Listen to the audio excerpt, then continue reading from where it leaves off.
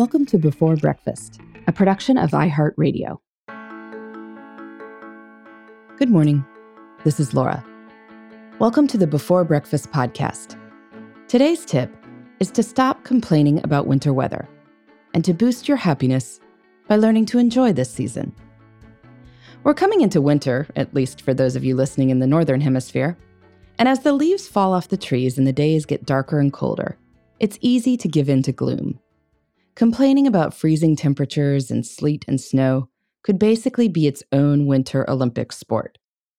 Of course, people in my part of North America don't have nearly as intense winters as people far to the north. In northern Alaska, for instance, in Scandinavia, the sun sets in November and does not rise until January. It sounds impossibly bleak to me.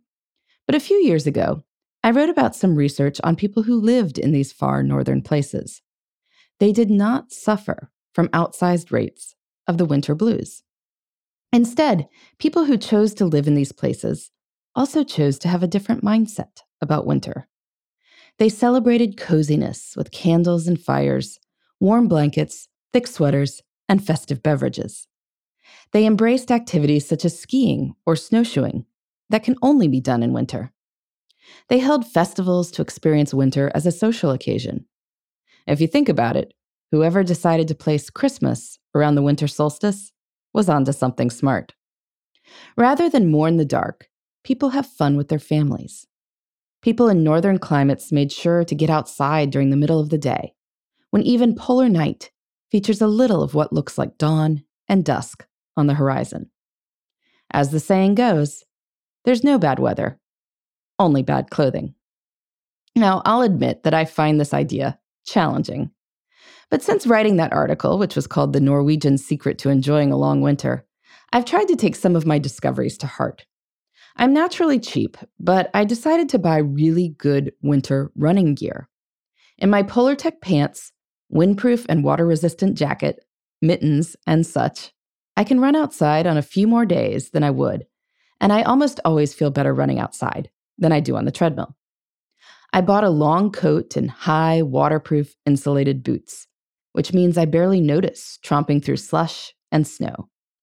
With this equipment to protect me, I set a goal last year to get outside for at least 20 minutes a day. Some days that happened in 0-degree temperatures, but I can count the days I missed on one hand. I also made a winter fun list to give myself things to look forward to. Now, I will admit that some of this winter fun involved escaping winter. I went to California and I went to Florida, and I enjoyed both trips a lot. There's nothing quite like running on the beach when you know the folks back home are dealing with a polar vortex. But in general, I do think it's possible to love winter. And part of that is just telling yourself that you will love winter. When someone complains about the snow, say something positive. Take a look at the intricate icicles or the fragile glow of the sunset colors against bare trees. Beauty is all around if we care to see it. It might be a more demanding beauty than that of a June rose garden, but it is beauty all the same. Do you love winter? You can let me know at beforebreakfastpodcast@iheartmedia.com.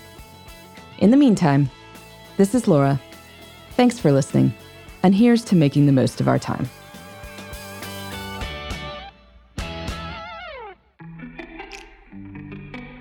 Hey everybody, I'd love to hear from you. You can send me your tips, your questions, or anything else. Just connect with me on Twitter, Facebook, and Instagram at Before Breakfast Pod. That's BE, the number 4, then breakfast, POD. You can also shoot me an email at beforebreakfastpodcast@iheartmedia.com. That Before Breakfast is spelled out with all the letters. Thanks so much. I look forward to staying in touch.